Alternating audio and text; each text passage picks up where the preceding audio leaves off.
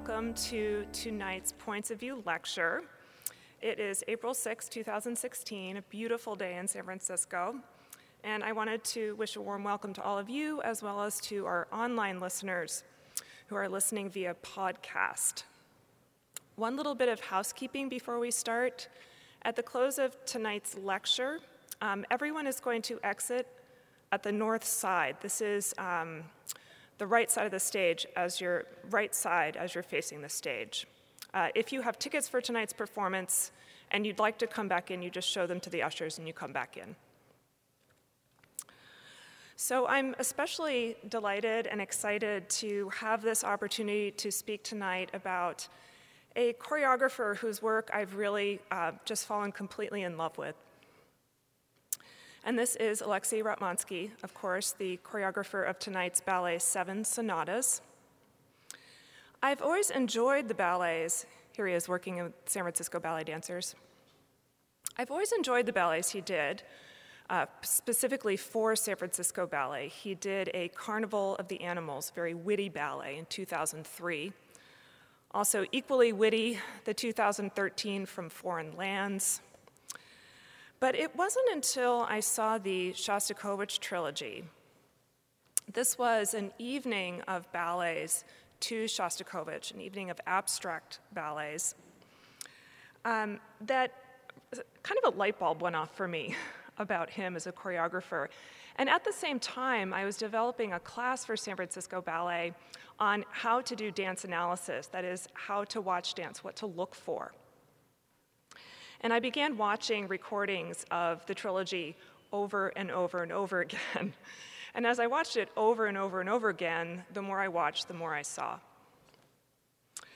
So I think for me, the first time I see a ballet that really grabs me, that really transports me with my mind, my body, my spirit, it's almost like I'm thunderstruck and my thinking stops. And I become almost this body of feeling. Maybe experiencing the movement as the dancers are experiencing it. I feel it in my body. And for some people, I think that's enough. That's a wonderful experience to have at the ballet. They don't feel the need to analyze that experience. However, for me, even back when I was dancing, it was always really important to me to understand how this work of art, or this ballet, particular ballet that I love so much, how did it have this particular effect on me? So as I watched the trilogy, I began to see that there was such a deliberate construction to this ballet. There were no wasted movements. And the way that Ratmansky developed the movement languages allowed him to explore in this incredibly great level of nuance a range of different human emotions.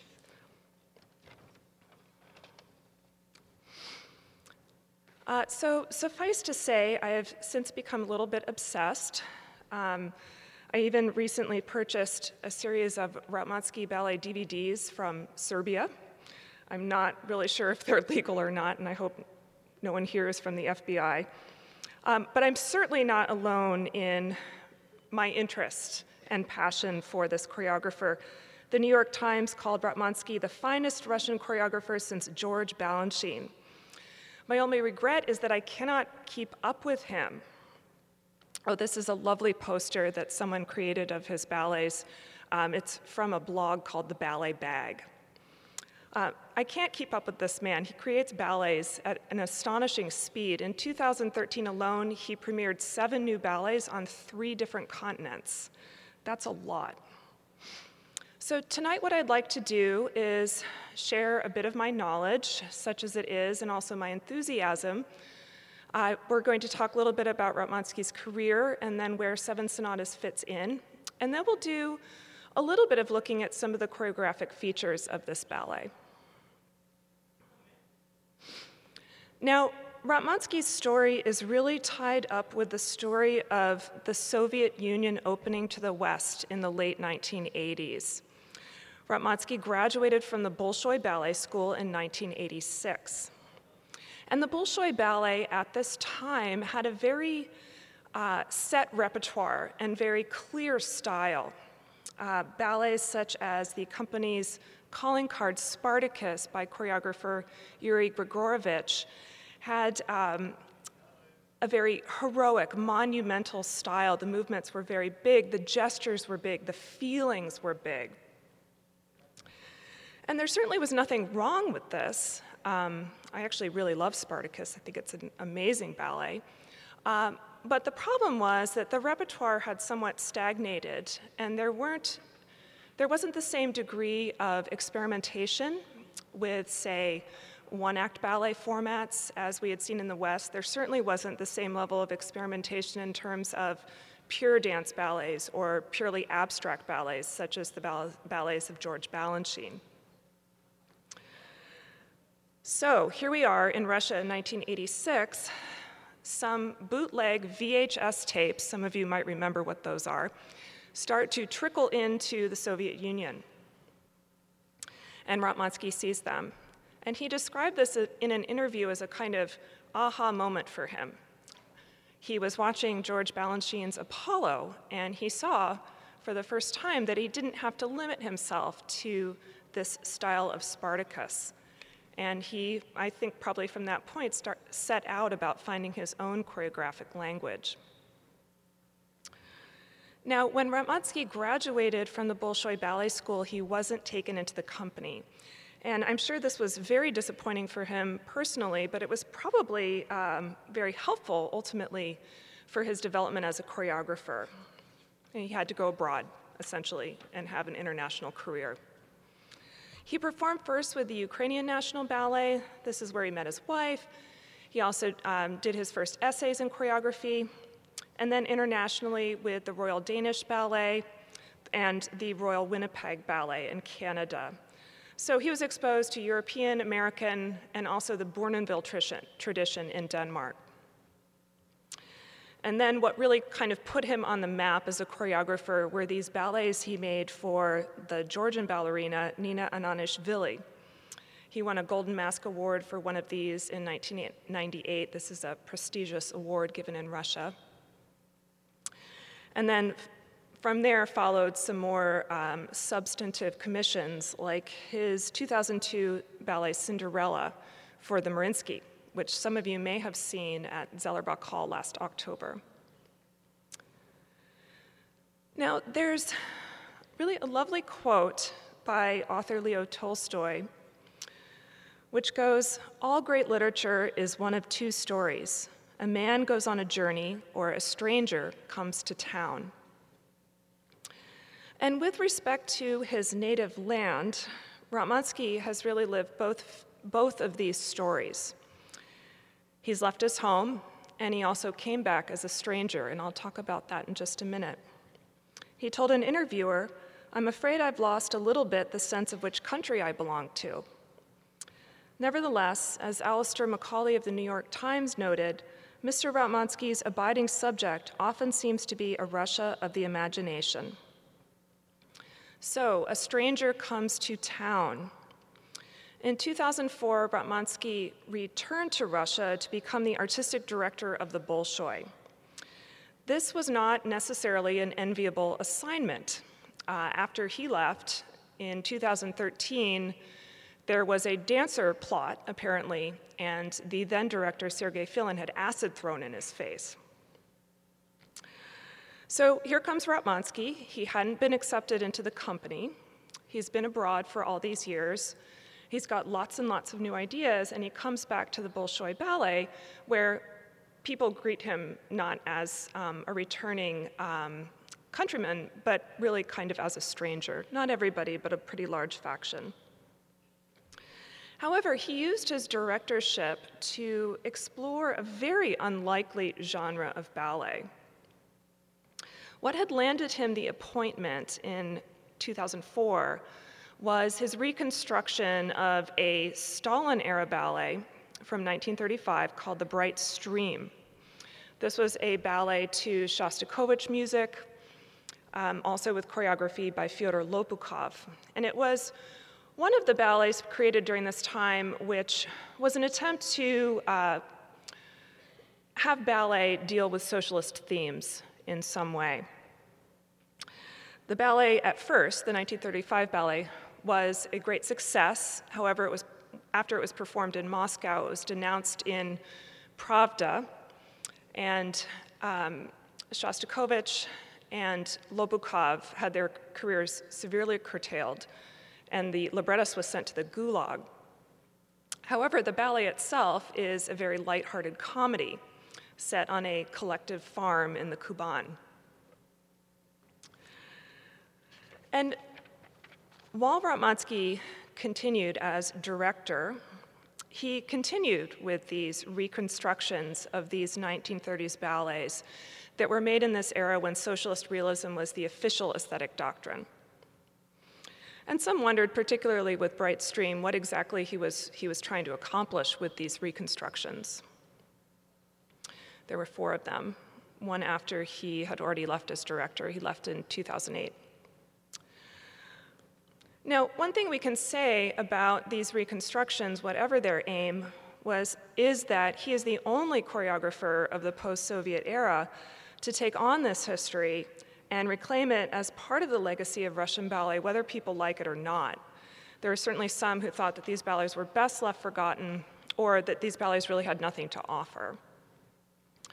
And of course, he's not reconstructing them, he is restaging them, so he's using the existing choreography and then filling in with his own choreography, and also based on his research. He's quite a dance historian, apparently.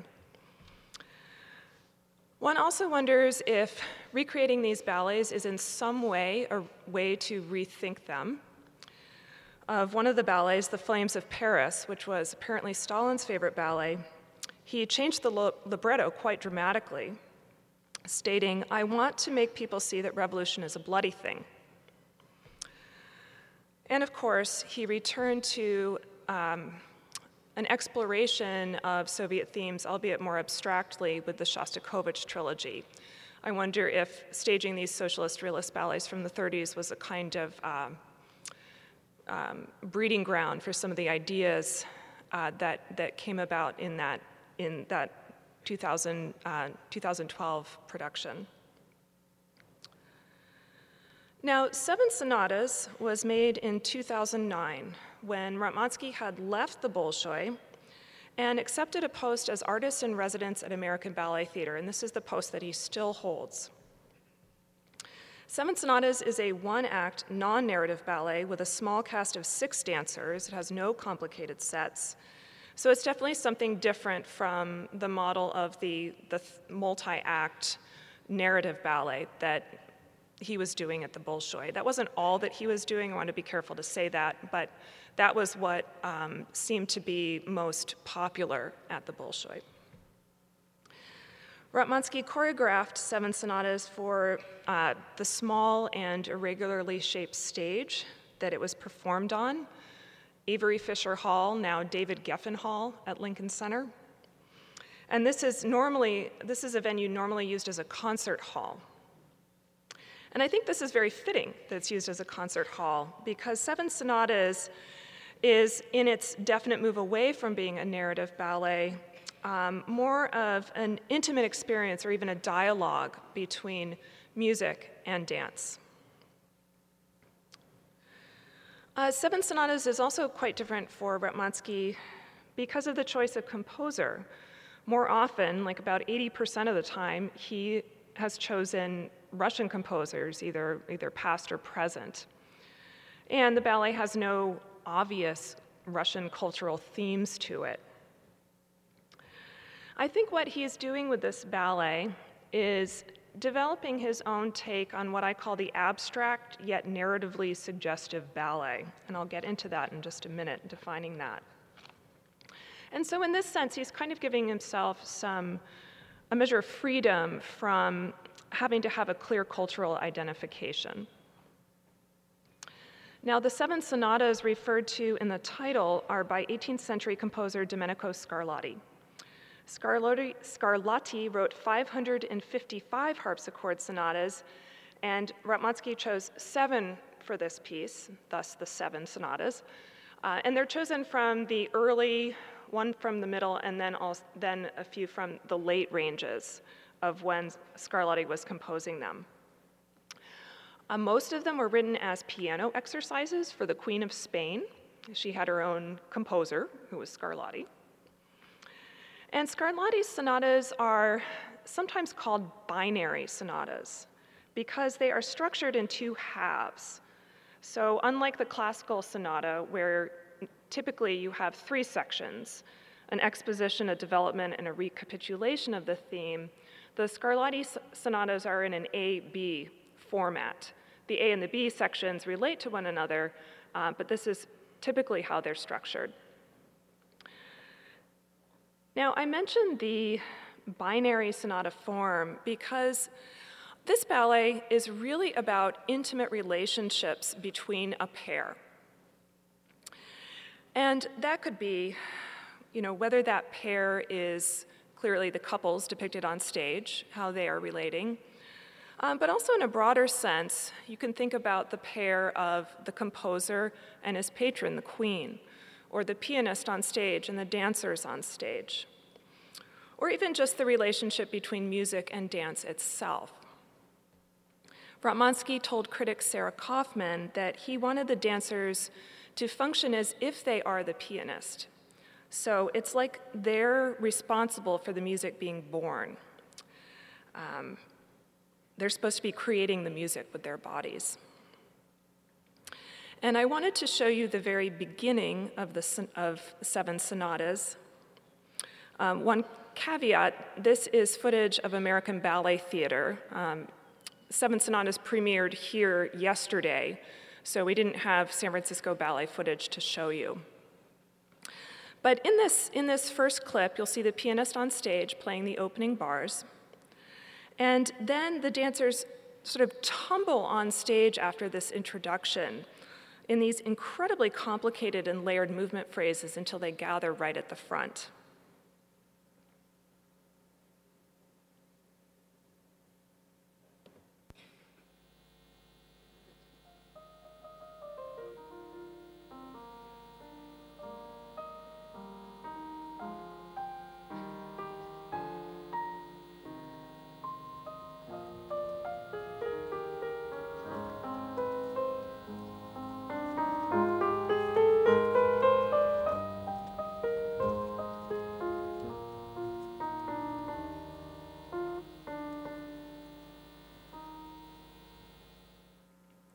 So thinking about this relationship between music and dance, one of the images that I get from this opening scene is that of the pianist's hands.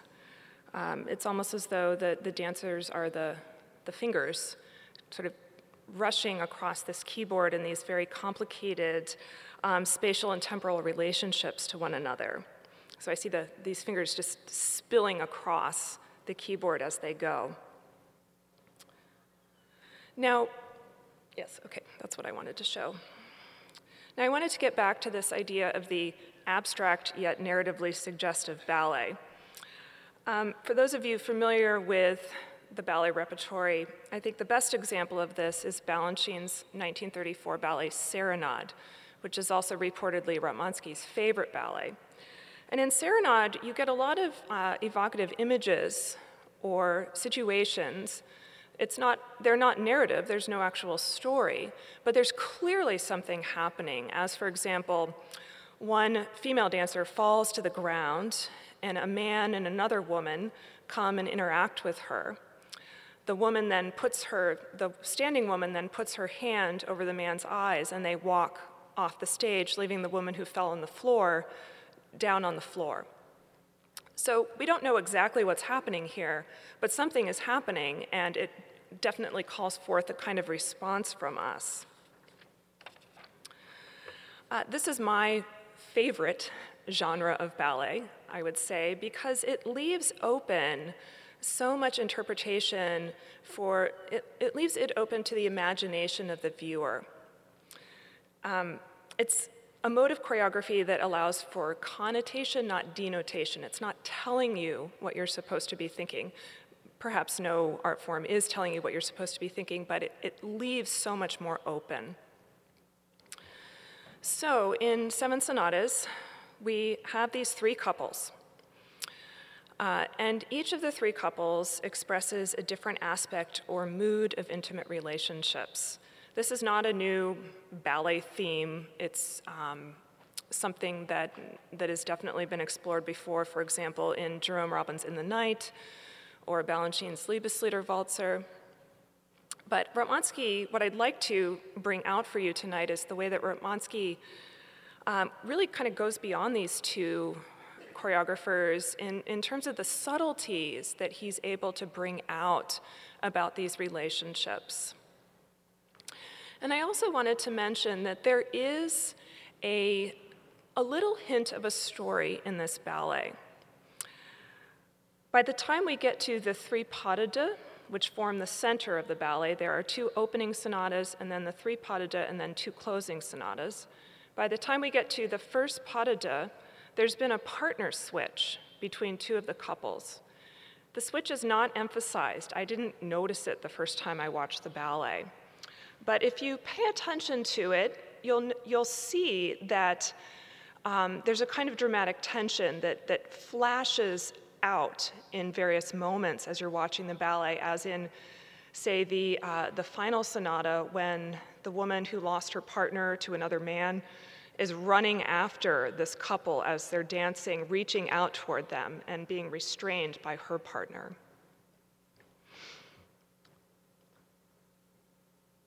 So let's now look at how Ratmansky develops this idea, aspects or moods of love, across the three different pas de deux. I wanted to mention that one way you could think about the basic idea or choreographic principle behind the pas de deux, or the dance for two, is this dynamic of capture and release. And this comes to us from the Romantic era, when the ballerina was typically a sill for a willy or ghost or some other kind of supernatural creature. The man would run after her, he would temporarily capture her, and then she would run away. And I think Ratmansky is really playing with the emotional resonance of this idea of capture and release without in any way referencing the Romantic era ballet. He's doing it in a very contemporary way. But just to note that the way that people come together and the way that they come apart really tells you a lot. This is one of those things to look for in a pas de deux. How are these two relating to each other? What steps exactly are they doing when they come together and come apart? So first we'll watch a clip from the second pas de deux. And here you'll see the man trying to capture the woman. He only succeeds in the end. But this might be more like blockade and removal of blockade. But you'll see how they are playing this very flirtatious game.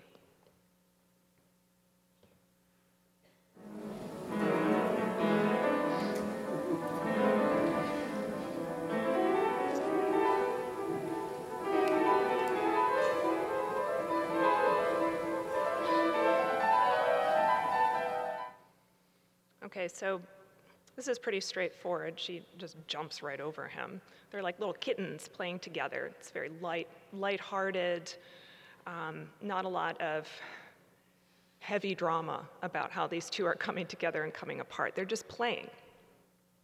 Contrast to the first pas de deux, which we'll now see, and here it's capture and release starts to feel more like desperate escape and restraint.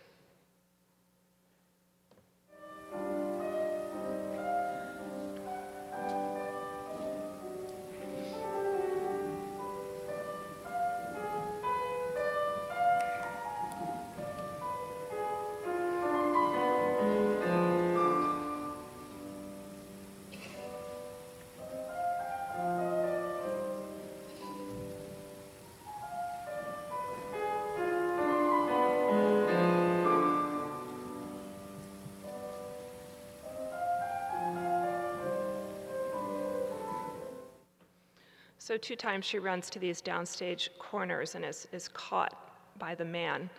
And it's interesting because as you go through the pas de deux, it's not really clear whether the man is trying to restrain her for her own good or whether he is trying to capture her because he doesn't want to lose her. And this is just one example of the sort of productive ambiguity that Ratmansky is able to bring out in these pas de deux. The final clip, or the final pas de deux that we're going to look at is I think even a little bit more nuanced. Ratmansky has the male half of the partnership, start out dancing first without the woman. And this, in some ways, you might think of it as establishing the man as the main character, so that we are perhaps being asked to look at the pas de deux through his eyes, or identify with him. When the woman appears, as you'll see in a moment, he doesn't see her. She's right behind him. And it's not until a few moments later that they find each other and start dancing together.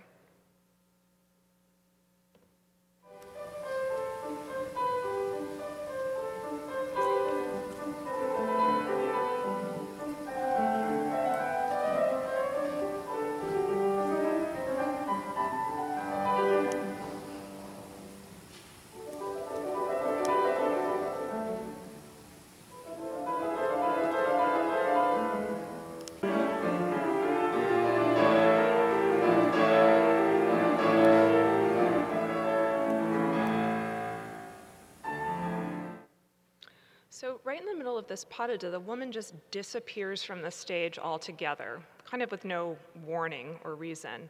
And she's gone for almost a minute, which is a really long time in ballet terms. She does eventually come back. They start dancing again. And at the very end of the pas de deux, she signals to the man, okay, now it's time for you to catch me. I'm about to run up to you and you're going to catch me. Oops.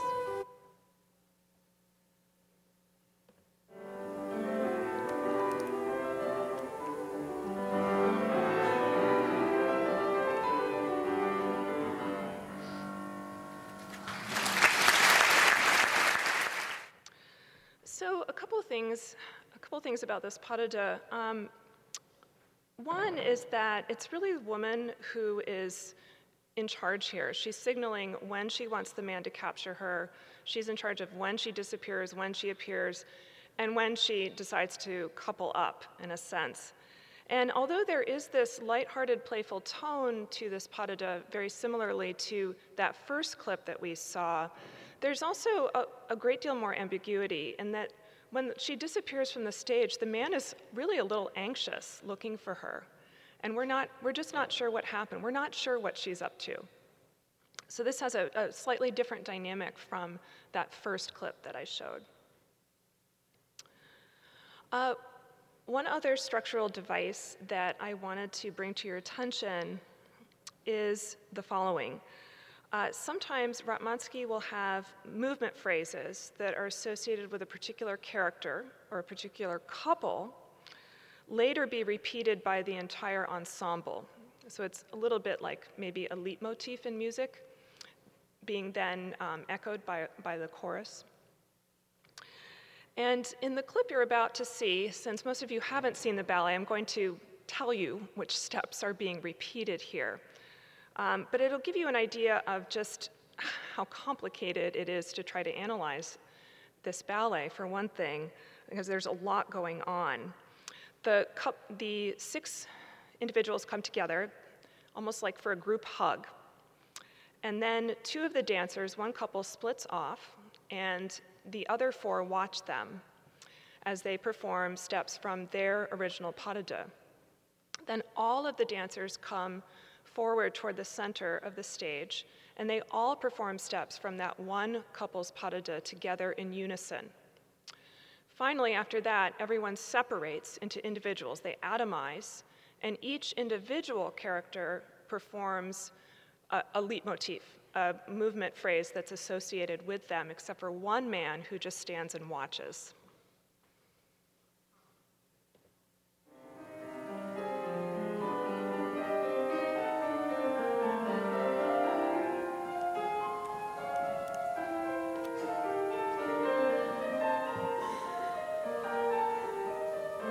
So this is the first couple performing their steps from their pas de deux.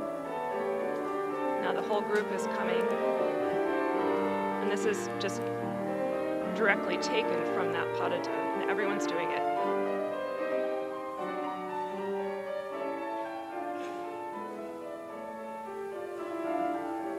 And now they're going to separate.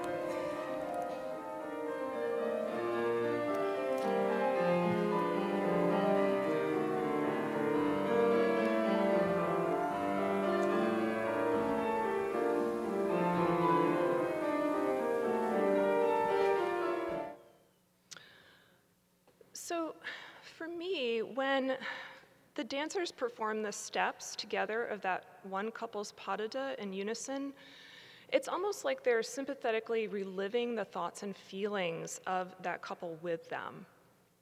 I think of it as quoting and sharing. This device is quoting and sharing. And as the last sonata goes on, there's more and more of this quoting and sharing. It's almost like the final part of Seven Sonatas is really a pastiche of these different movements taken from everyone's pas de deux that the group is performing together. So to me, it's like these are stories that are circulating through the group as one body, almost like these are old friends and lovers who can finish each other's sentences or finish each other's movement phrases. And so it gives you this really strong sense that these are all individuals, but they also form a very deeply connected group. Now, Scarlatti biographer Ralph Kirkpatrick also noted in the music, in the sonatas themselves, a tendency for there to be multiple voices in the music that shift into one another. He stated, "One of Scarlatti's favorite melodic devices is the progressive expansion of intervals, which makes one voice suddenly split into two. Generally, one half remains stationary while the other half moves away from it, like a dancer measuring off the space of a stage against the stationary spinning of his partner in the middle. The voices desert their own planes to outline other planes, to hint, as it were, at the existence of other personages, to indicate depth as well as outline of space in a continually shifting perspective." This is a wonderfully choreographic description of Scarlatti's music. And I think this is what, in a sense, Ratmansky is doing here. There's this fluidity of moods, of voices, of identities even, that are shifting from dancer to dancer. And I think this is one of the reasons why Ratmansky's abstract yet narratively suggestive ballets can feel much more human, for lack of a better word, than, say, some of the Balanchine ballets where you've got a kind of an ice princess and a cold, maybe a little slightly unapproachable woman, and her somewhat faceless cavalier performing their steps. There's much more of this human relatedness that I find in his choreography. I do love Balanchine ballets, by the way. So to finish, a few thoughts. More than any other choreographer working today, Ratmansky has been trying his hand at a number of very different genres in ballet. Tonight we briefly touched on the socialist realist ballets that he created while at the Bolshoi. We also have a large host of abstract ballets, such as Seven Sonatas, the Shostakovich Trilogy, Concerto DSCH, Russian Seasons. He's also demonstrated interest in the symphonic ballets of Leonid Massine. This is a whole other genre.